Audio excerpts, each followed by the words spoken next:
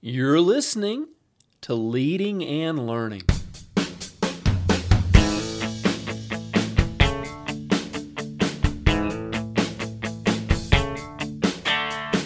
This is the place where we talk about practical leadership, theology, fitness, how to create winning habits, and so much more. My name's David Spell, and I'm a retired police officer, a pastor, a New Testament scholar, and a leadership coach. My goal on Leading and Learning is to help you live your best life. Thanks so much for joining us today. Welcome back to Leading and Learning. This is episode number 303, Understanding the Gospels, the Gospel of John. So we're wrapping up our series. We've been looking into the New Testament, looking at the Gospels, and really hoping to jumpstart our Bible reading for the year. You know, sometimes we don't read something because we don't understand it. We don't really understand the background or what the writer's trying to say or do in their writing. And, we're really hurting ourselves when we don't immerse ourselves in God's Word. And as Christians, we know that, but yet it's still too easy to just kind of, push the Bible aside. So anyway, hoping to just kind of give you some background, some understanding to help you get the most out of your Bible reading this year. So today we've looked at Matthew, Mark, and Luke. Now today we're looking at John, and we're going to explore and just do a little bit of background on John's Gospel. So first of all, just like we've been doing, we're going to start off talking about the author a little bit. Background on the man himself. Who was John? Well, he's part of a brother duo that appears in the New Testament. James, who was probably the older brother because his name comes first. James and John were actually two of Jesus' first picks as disciples. Peter and Andrew were the first pair. And it looks like James and John were the second pair of disciples picked. We know they were fishermen. They were part of the family business. They fished with their father Zebedee. And, this might have been a little bit of conflict. I mean, these boys were leaving to follow Jesus, the rabbi, the supposed Messiah. They had no idea what was going to come of this. And to just walk away from their dad and leave the family business behind, this could have created some tension in the household. We don't really know. But other than the fact that he was a fisherman and he had a brother, we don't really know that much else about his background other than he lived in Capernaum along the sea or near the Sea of Galilee. We do know this about John. History tells us that he's probably the only one of the apostles who died of natural causes. All the other apostles were put to death in nasty and violent ways. They were martyred for their faith. John appears to have died maybe 90 or 100 years old. And this was, we get this information from some of the church fathers and church tradition. And we also know that according to these same documents, that he spent his last years in and around Ephesus. Now, Paul planted the church at Ephesus, but he wasn't the only one to labor there, just like so many of the other churches, even the church in Corinth. He wasn't the only one he planted the church, but we know Peter probably spent some time there, Apollos, and so when you look at the church in Ephesus, we know that there were others that spent time there as well, and in these last probably 20 or so years of his life, it appears that the Apostle John was planting churches in and around Ephesus. We also know that John wrote several documents in the New Testament. We've got his Gospel, we've got 3 letters, 1st, 2nd, and 3rd John, and then we have the Revelation, the Apocalypse. This one's fascinating because John tells us that he was on the Isle of Patmos when he wrote it. Well, this was a prison colony. Tradition tells us that the Roman government tried to put John to death by burning him in boiling oil. But when they put him in the vat containing the burning oil, it had no effect on him. God protected him, and so they said, well, let's just exile this guy since we can't kill him.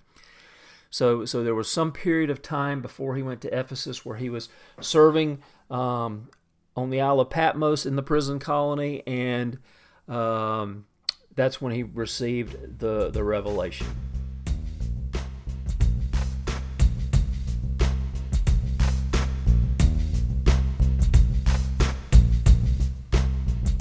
All right, don't go away. We will be right back. I just wanted to highlight my book, Reflections on the Resurrection. I actually pull quite extensively from John's Gospel in several different areas in talking about the resurrection of Jesus. Now, the resurrection of Jesus is the thing the Gospel hinges on.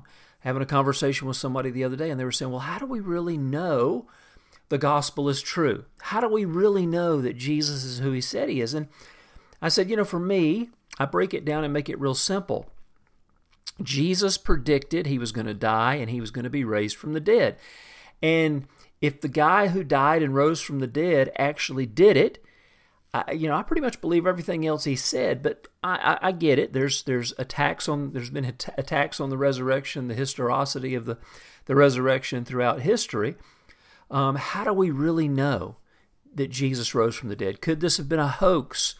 Could Jesus maybe not really have died during the crucifixion, and he woke up later and the disciples thought he'd been raised from the dead? There's all these crazy things that people have argued, and so those are some of the things that I deal with in the resurrection, Reflections on the Resurrection. So it's I actually say in the introduction, the book is apologetic in the sense that we deal with the arguments that have been thrown against the resurrection. So we deal with those arguments. It's educational. We talk about why the resurrection is so important. We dig into the scriptures and we show what each of the four gospels have in common, and then even a few of the little things that might be different because of the emphases of the author. And then it's also devotional. It tells us why the resurrection is important to our faith. So check out Reflections on the Resurrection. There's a link in the show notes. Click on it. You can read the first chapter for free, and then click and buy it because I know you're going to love it so much. All right, so we've talked about John the man, a little bit of his background. Now let's talk about his book. His gospel is so different from Matthew, Mark, and Luke. They're often referred to as the synoptics, which means to see together. They have the same basic point of view. But John's gospel is so different from those other three. Part of that is it seems to have been written much later, probably later in the first century was when John wrote his gospel.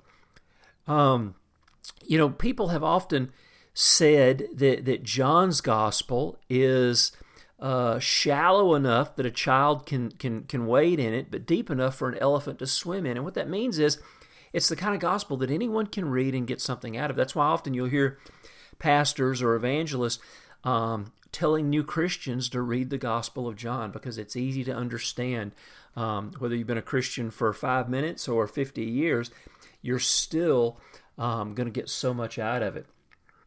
Another thing about John's Gospel is it's very meticulous in the way it's put together. And that's not to say that Matthew, Mark, and Luke aren't meticulous in the way they're put together, but I often compare it to a snapshot versus a portrait. In Mark's Gospel, which was the first one, Matthew's Gospel, Luke's Gospel, you catch Jesus in motion. It's like taking your phone out and snapping a snapshot of somebody. They're in motion. You're getting them. It's an action shot. But then in John's Gospel, you get more of a portrait. Every hair's in place. Everything is just right. The lighting is perfect. And of course, that's an oversimplification, but it gives you an idea of how John put his gospel together. Snapshot versus a portrait. So let's look at some of the distinctives of his book. As we've said, it was written much later, probably at least 20 years after the others.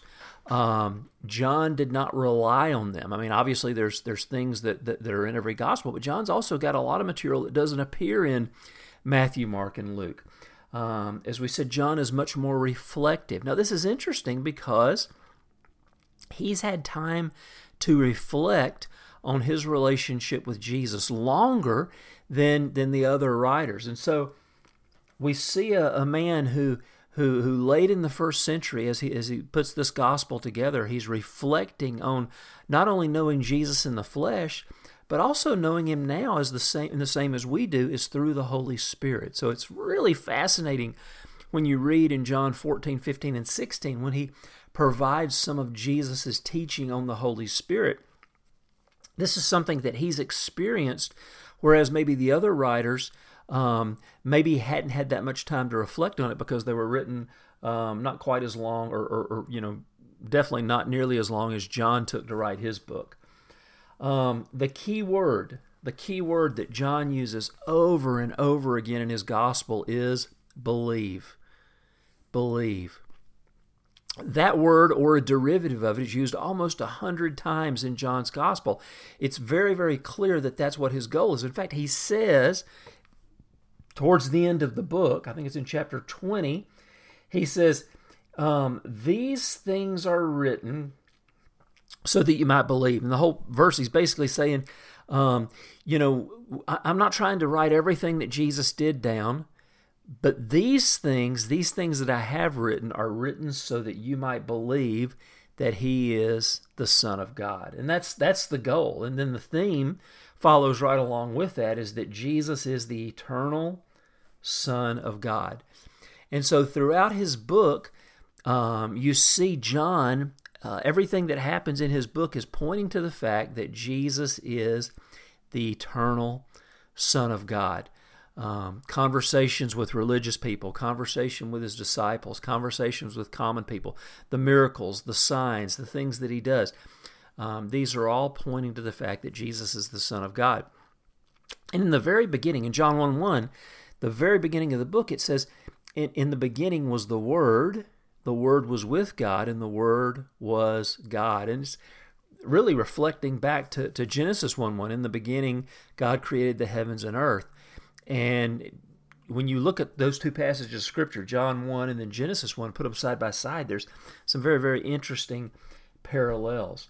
In John 1:14, it says, and the Word became flesh. So in the beginning, John 1:1, in the beginning was the Word was with God, and the Word was God. And then in John 1:14, it says that Word, Jesus, became flesh and dwelled among us. And we beheld his glory. Glory is of the only begotten of the Father, full of grace and truth.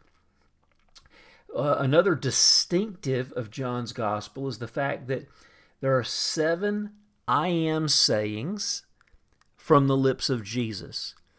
And I would challenge you, when read through John's gospel and underline these I am sayings. Stuff such as, I am the bread of life, I am the light of the world, I am the shepherd, I'm the good shepherd, I am the door, I'm the bread of life, I am the resurrection and the life. Go through and look at these I am sayings, because these are sayings really that could only be attributed to God. And very, very powerful stuff. Jesus also says, I am the way, the truth, and the life. No one comes to the Father except through me. Very, very powerful.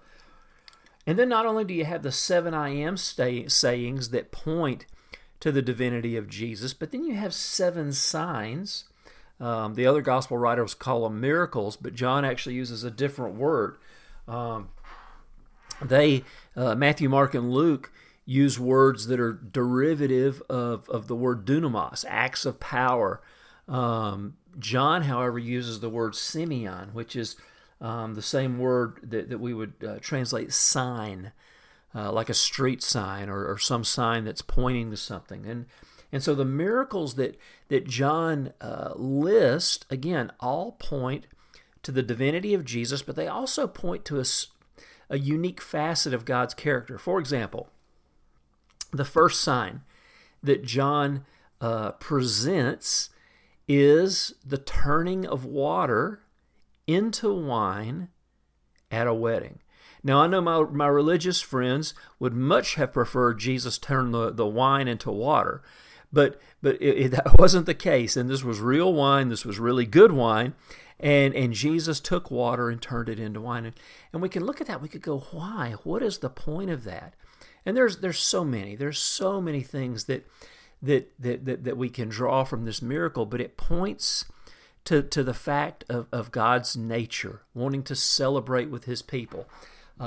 New wine often is symbolic of salvation and an abundant life, and Jesus, did this miracle at a wedding, and weddings, again, the parallels here pointing to the marriage of the church and the Lord Jesus. The church is often referred to as the bride of Christ. So some powerful parallels here, but that's the first sign.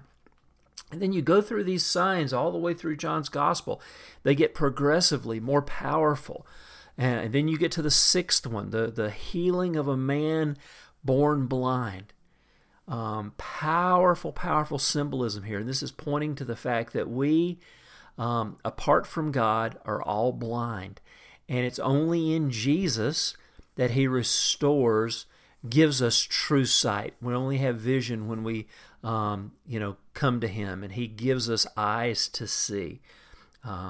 Powerful stuff. But then the last one, number 7, the seventh sign is the raising of Lazarus from the dead. And it's in this one, right before He does that,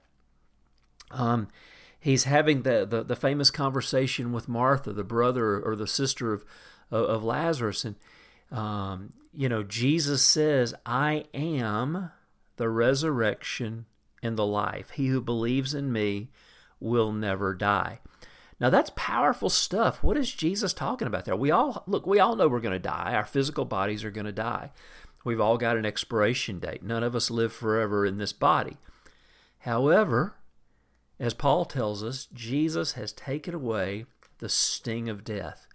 And so we know there's no judgment for those of us who are following Jesus. And even though the physical body may die and will die, we also know that our spirits are going to live forever, and we have the promise of an eternal body just like Jesus had. So right before He raised Lazarus from the dead, He said, I am the resurrection and the life, and then He raised Lazarus from the dead. And then we see a few chapters later God raising Jesus Himself from the dead, never to die again. Now the difference there is Lazarus was going to die again. I mean, Jesus was resuscitating him. He was raising him from the dead to let him live out his natural life, the fullness of his natural life. But when God raised Jesus from the dead, it was never to die again.